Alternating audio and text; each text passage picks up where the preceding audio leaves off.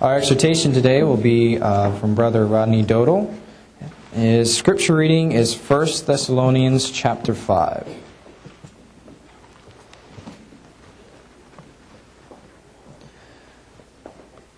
But of the times and seasons, brethren, ye have no need that I write unto you. For yourselves know perfectly that the day of the Lord so cometh as a thief in the night. For when they shall say, Peace and safety, then sudden destruction cometh upon them, as travail upon a woman with child, and they shall not escape. But ye, brethren, are not in darkness, that the day should overtake you as a thief. Ye are the children of light and the children of the day. We are not of the night, nor of darkness. Therefore let us not sleep as do others, but let us watch and be sober.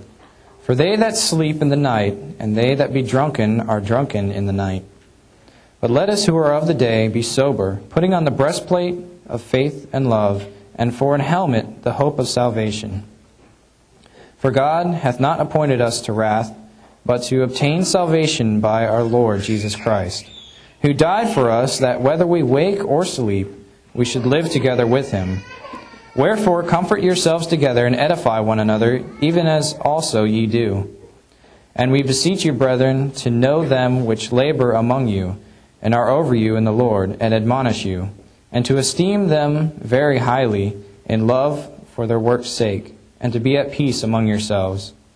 Now we exhort you, brethren, warn them that are unruly, comfort the feeble-minded, support the weak, be patient towards all men. See that no one render evil for evil unto any man, but ever follow that which is good, both among yourselves and to all men. Rejoice evermore, pray without ceasing, and in everything give thanks, for this is the will of God in Christ Jesus concerning you. Quench not the spirit, despise not prophesying, prove all things, hold fast to that which is good. Abstain from all appearance of evil, and the very God of peace sanctify you wholly. And I pray God for your whole spirit and soul and body be preserved blameless until the coming of our Lord Jesus Christ. Faithful is he that calleth you, who also will do it. Brethren, pray for us. Greet all the brethren with a holy kiss. Charge you by the Lord that this epistle be read unto all the holy brethren. The grace of our Lord Jesus Christ be with you. Amen. With that, we'll hear our exhortation from Brother Rodney Dodl, entitled The Principles of God.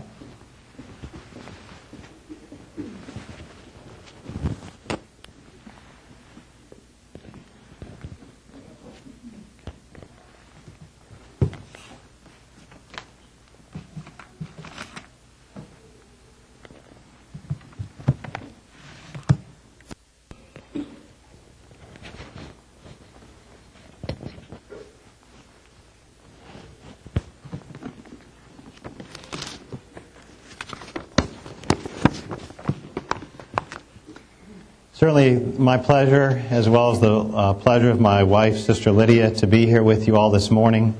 I bring you the love and fraternal greetings of your brethren in Richmond. We're very happy to be here today.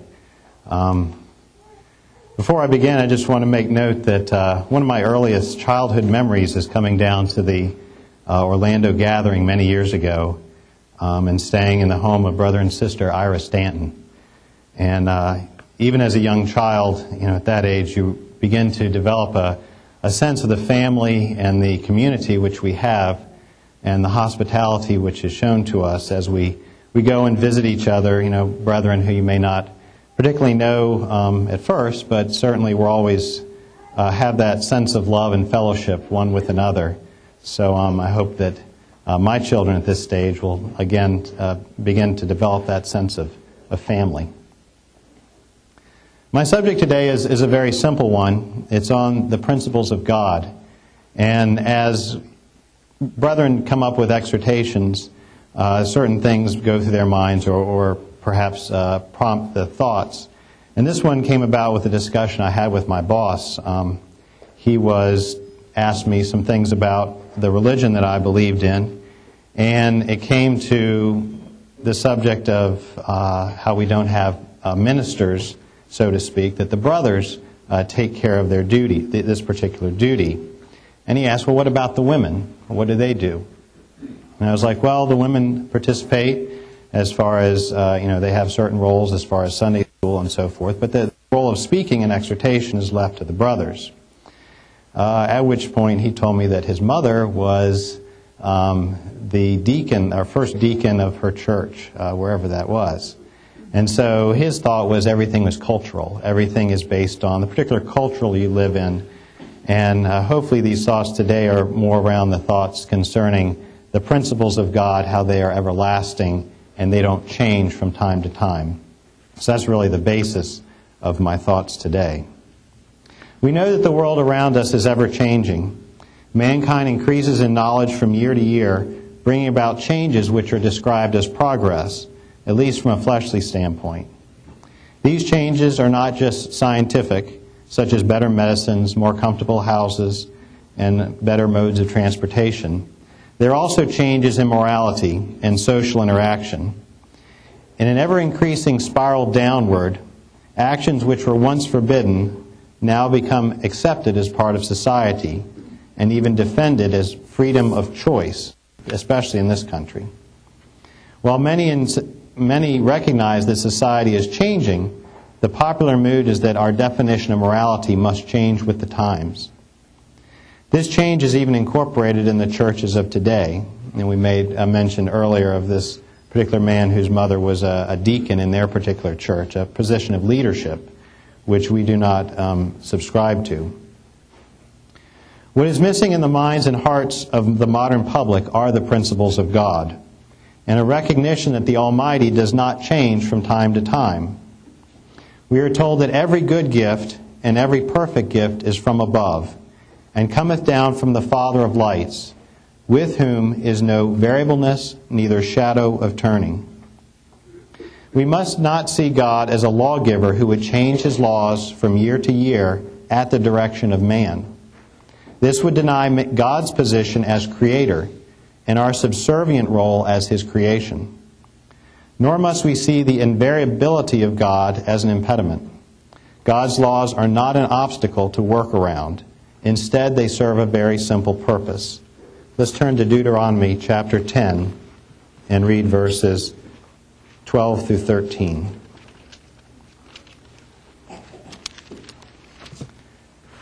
This is Deuteronomy chapter 10, beginning at verse 12.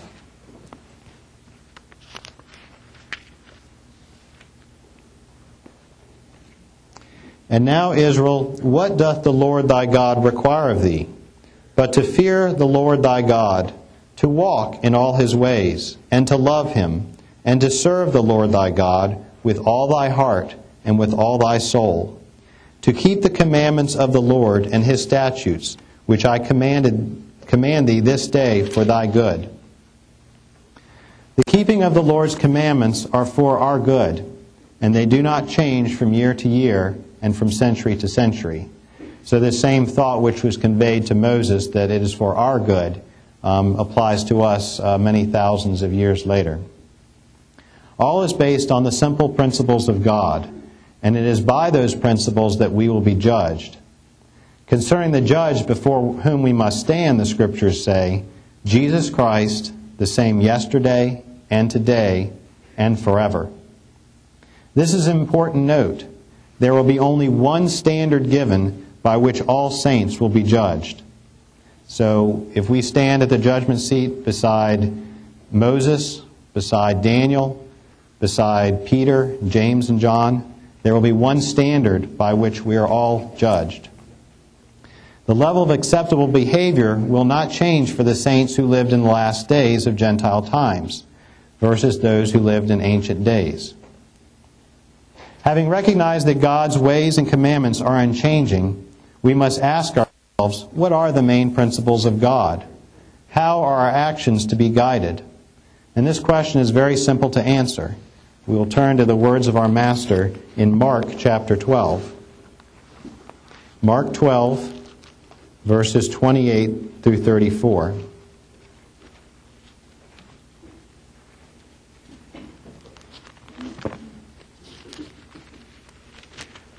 Mark 12, beginning at verse 28.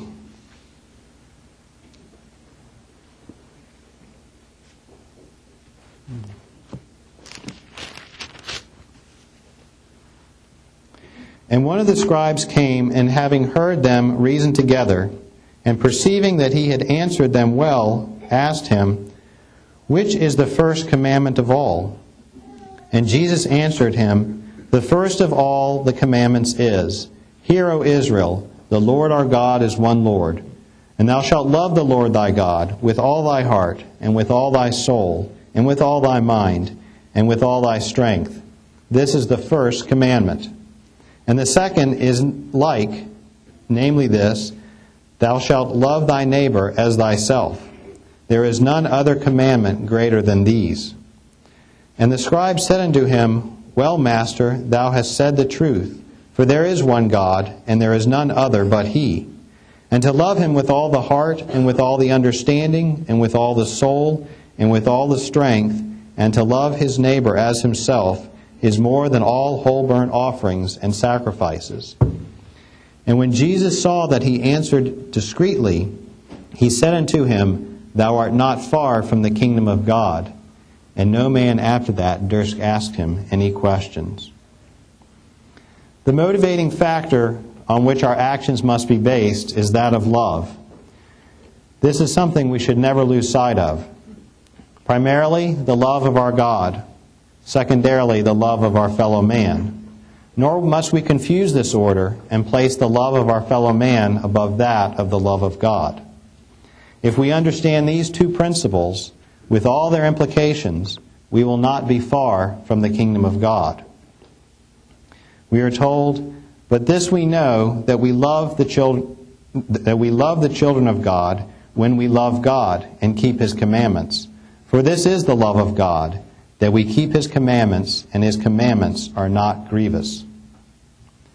The method by which we serve God demonstrates our acknowledgement that He is our Heavenly Father, and our acceptance of His commands show our trust in His judgment, even if our fleshly minds seek different tendencies. We also must realize that these guiding principles have been unchanged from the beginning. We would like to take a look at the laws of God over the course of 3 major time periods since the fall of man. And these 3 eras, which I will call them the patriarchal, the Mosaic, and the Christian. The patriarchal extending from the time of Adam until the establishment of the law of Moses. The second is the Mosaic, proceeding from the giving of the law of God to Moses until the sacrifice of Christ. And then the Christian era extends from that sacrifice until today. We recognize through the biblical and historical record that over the course of 6,000 years of history, which is represented by these 3 eras, that man's attitudes concerning acceptable behavior have fluctuated wildly. Some of this behavior has incurred the wrath of God, such as in the time of Noah, Sodom and Gomorrah, Jerusalem in 70 A.D., various judgments recorded against the Roman world as shown in the book of Revelation, and there's many others which could be cited. True is the saying of Solomon that because the sentence against an evil work is not executed speedily, therefore the heart of the sons of men is fully set in them to do evil. Despite this, there are men and women of faith in every generation who love the Lord their God and seek to follow Him and His commandments. The patriarchal time, as we mentioned, is composed of that time from Adam until Moses. The book of Genesis is primarily written concerning these times. A glossary reading of Genesis would lead some to believe that for roughly 2,500 years, which the book encompasses, that there was no formal law of God. We do not find chapter after chapter which encompasses rules and regulations as we do in Exodus, Leviticus, Numbers, and Deuteronomy. What we do find is men and women whose very actions point out the fact that the principles of God were guiding them. We believe that they had laws, but that they were passed on from parent to child, orally, and of course that they were given initially by the angels in the garden. If we look at the various components of God's principles, we can see many of them manifested in the lives of the patriarchs. And if I can give some examples, in Cain and Abel, we see the importance of sacrifice and the importance of proper bloodshedding sacrifice. In Joseph, we see priestly garments. In Noah, we see a recognition of clean animals versus unclean. Jacob consecrated the pillar of stone with oil, and he paid tithes unto the Lord. And Jacob also, we see purifications when coming before the Lord as they came to Bethel. So this is just a small set of examples which you see components which were not mentioned until the law of Moses, and yet they existed prior to that time. So certainly God's laws and principles were in existence. We also see condemnations for murder, lawlessness, sodomy, stealing, fornication, and adultery. All these various examples in the book of Genesis, in the lives of Cain, Noah, Lot, the sons of Jacob and Shechem, and Joseph. All these various components, we see that God's laws and principles were in effect. We can also see higher level concepts in action. We can see in Cain and Abel the importance of approaching God in the way in which He has specified, and not the way man specifies. In Noah, we see the importance of marriage in the truth, as well as the importance of standing alone.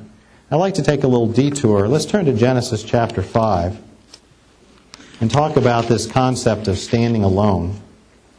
We're looking at Genesis chapter 5, verses 28 through 30.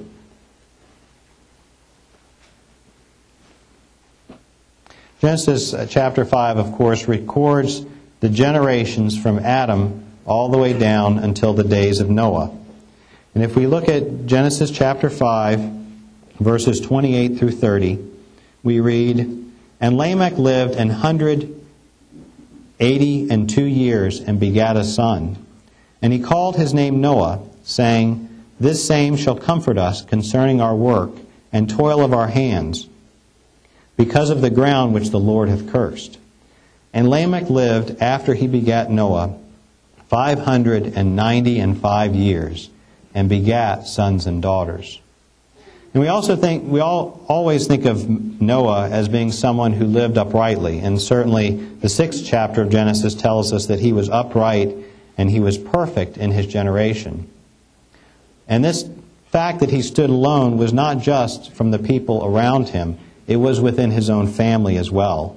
So you see here that Lamech begat sons and daughters, and yet none of those chose to be a part of Noah and his beliefs. They chose to go the way of the world. So we must always be on our guard concerning that. There are many more principles which can be found in the lives of the patriarchs, but our point today is that these men and women were guided by the same principles which we are guided with today. God has not changed His standards nor His requirements for the saints. So let's move on to the Mosaic dispensation. There's 3 points which we need to keep in mind when we look at the law of Moses. And the first we'll look actually in the New Testament, Romans chapter 7, verse 12. Romans chapter 7, verse 12.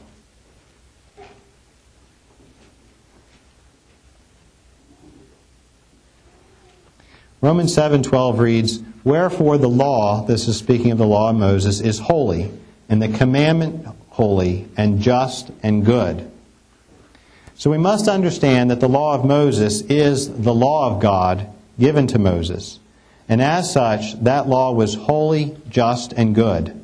Its commandments were to guide the children of Israel for around 1,400 years until the work of Messiah would be completed. So, because we know that the law of Christ succeeds and fulfills the law of Moses, we don't want to totally discount the law of Moses because it was given by God's commands and based on His principles. The second thing we want to understand about the law of Moses is recorded in Galatians chapter 3. Galatians 3, beginning at verse 24, verses 24 and 25. Galatians 3:24, "Wherefore the law was our schoolmaster to bring us unto Christ, that we might be justified by faith. But after faith is come, we are no longer under a schoolmaster.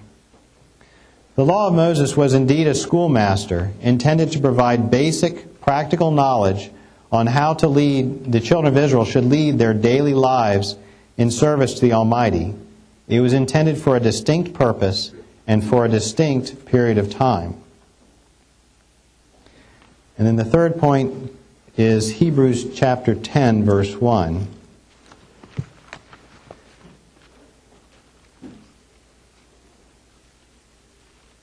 Hebrews chapter 10, beginning at verse 1.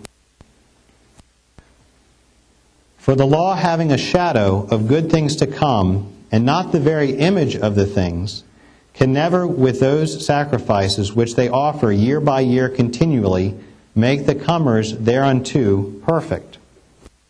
The law was a shadow of things to come. However, it made no provision for eternal life. These promises came through the Abrahamic covenant, and not through the law of Moses. The New Testament scriptures testify of the redeeming qualities of the law of Christ as compared to the law of Moses.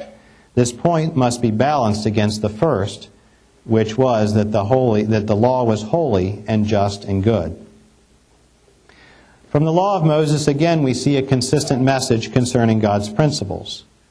We are told in Deuteronomy, "And thou shalt love the Lord thy God with all thine heart, and with all thy soul, and with all thy might." And of course, that is what Christ was quoting when he spoke to the scribes. And also in Leviticus we find, "Thou shalt not avenge, nor bear any grudge against the children of thy people, but thou shalt love thy neighbor as thyself. I am the Lord." From these two principles, we find the Ten Commandments are based. The first four concerning God, are concerning God and our love towards God. That is, that we should have no other gods before Him. There should be no graven images. We should not take His name in vain, and we should remember the Sabbath. And the final six record how we can love our neighbors as ourselves. Honoring thy parents, thou shalt not kill, commit adultery, steal, lying, and covetousness. From these 10 commandments, the law of Moses details how the children of Israel should conduct their lives in detail. From how to worship God, to how to plant crops, how to tend livestock, how to deal with your friends, and how to deal with your enemies. To comply with everything in the law at all times would have been a daunting task. Why then did the Lord institute all of these regulations? We would suggest that after living in the land of Egypt for so long, the children of Israel were very needful of detailed instructions on how to live a proper life. The idolatry and wickedness of the Egyptians would have been such that would have been all that they knew as they grew up, so that it was important that they were brought back to the principles which were guiding their father Abraham. If we look at the principles which are behind these individual details of the law of Moses, we see the following. The priesthood, with its ordinances, showed that there was a need to approach God in a holy and upright manner. The laws pointed for the need to recognize sin and to seek forgiveness. The sacrifices pointed out that Yahweh is a forgiving God for those who come to Him in repentance. The feasts pointed out that there was a need to give thanks unto God and to rejoice for His oversight and His care, which He daily provides. And the Sabbaths and the Jubilees indicated the need for faith in the Almighty who would make provision for those who rested. And of course, overarching all was the recognition in all of the symbols was that of a Messiah who would come. Overall, those under the law of Moses needed to understand the reasons why the laws were given and how the principles behind those laws related to the Abrahamic promises. A strict adherence to the laws without an understanding of these principles would be of no eternal benefit. And for that, of course, we think of the Pharisees. They looked at the ritual fulfilling of the law, making sure they did every jot and tittle of the law, and yet they didn't understand the higher principles of God, which were at work. The last era which we would like to talk about is the Christian era, which extends through our day. The proclamation of the principles of God is seen in the words and actions of Jesus, as well as the expositions we find in the epistles of the New Testament writers. In contrast to the style of the law of Moses, much of the law of Christ is declared in high-level principles. The believer then must study and decide how to apply these principles in their given age. This method is also much more adaptable to different ages and cultures, because the principles never become outdated since they are reapplied as appropriate in each age. But this method of instruction requires more diligence on the part of the believers to strive to understand the principles which are to guide their lives. So if we take a simple example, the law of God doesn't say anything about we should obey the speed limits or not. That's something that's kind of specific to our day. But we do know that we are to obey the laws of man as long as they do not contradict the laws of God. So by declaring things in high-level principles, God was able to relay His message to believers in various ages, and they can apply them appropriately. But of course, they have to understand those principles. For those who study the law of Moses, the challenge is to study the application of the law and try to find the high-level principles. But for those who study the law of Christ, the challenge is to study the high-level principles and understand how to apply it in their lives. We see examples of these high-level principles that they are hidden in the law of Moses because we see testimony of that in the New Testament. Let's turn to 1 Corinthians 9, verses 9 and 10. 1 Corinthians chapter 9.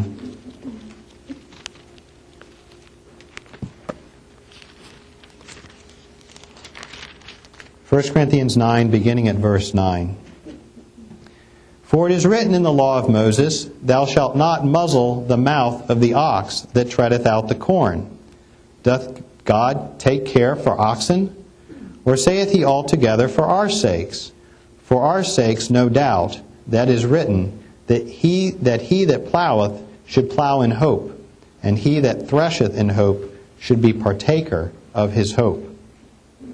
So the believer under the law of Moses was required not only to know what the law specified, but also to understand why the Lord specified it. Another example is that the people were commanded not to sow two different kinds of seeds in the same field, nor to weave garments with both a linen and woolen materials. These commandments would be easy for the average Israelite to abide by, and yet how many would stop and ponder what the higher principle was behind these commandments? And this, of course, was the major failing of the Pharisees. Let's turn over to Matthew 23 and read verse 23.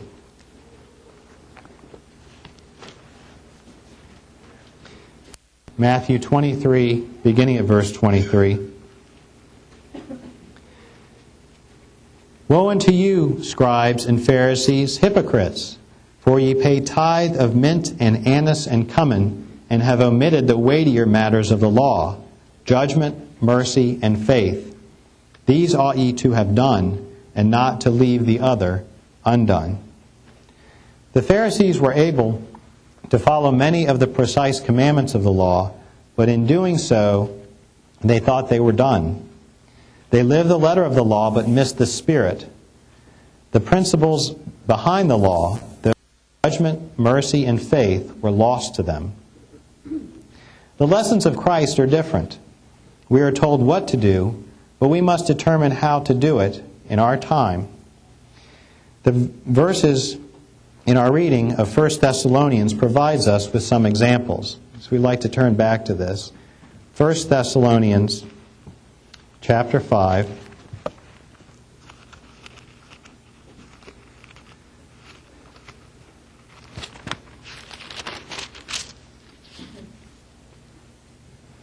First Thessalonians chapter 5, and we'll read 15 through 22.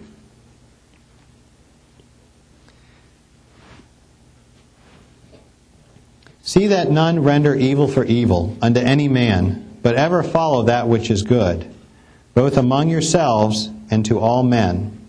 Rejoice evermore, pray without ceasing. In everything give thanks, for this is the will of God in Christ Jesus concerning you. Quench not the spirit, despise not prophesying. Prove all things, hold fast that which is good. Abstain from all appearance of evil. Reading through these verses should bring a lot of questions to our minds. How can I pray without ceasing? How can I make sure that I don't quench the Spirit? How do I prove all things? Our minds must be active in finding applications in our lives every day for these principles.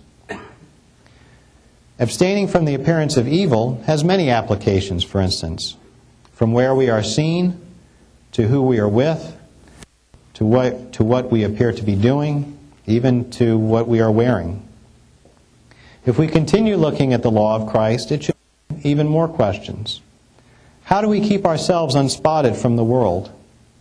How do we receive with meekness the engrafted word which is able to save our souls? How do we draw nigh unto God? How do we humble ourselves in the sight of God? How can we cleanse our hands and purify our hearts? How can we be holy in all manner of conversation? How do we love one another with a pure heart fervently? How do we refrain our tongues from evil and our lips that they speak no guile? And how do we give diligence to make our calling and election sure? As brethren and sisters of Christ, we have all these commandments, and many more. We must study them and apply them in our daily lives. We must comprehend these commandments in the light of judgment and mercy and truth. For the Son of Man shall come in the glory of his Father with his angels, and then shall he reward every man according to his works. We know that God's principles do not change with the times. God's laws are as consistent as God himself, for they are a reflection of him. Our challenge is to understand his principles and follow the same course, regardless of worldly opinion.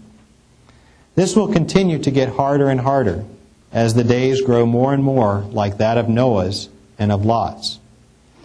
But our God is faithful and true, and has reserved for us a day of rest, if we seek to apply his principles in our lives. We'd like to close with a reading from Philippians. Philippians chapter 4, verses 4 through 8.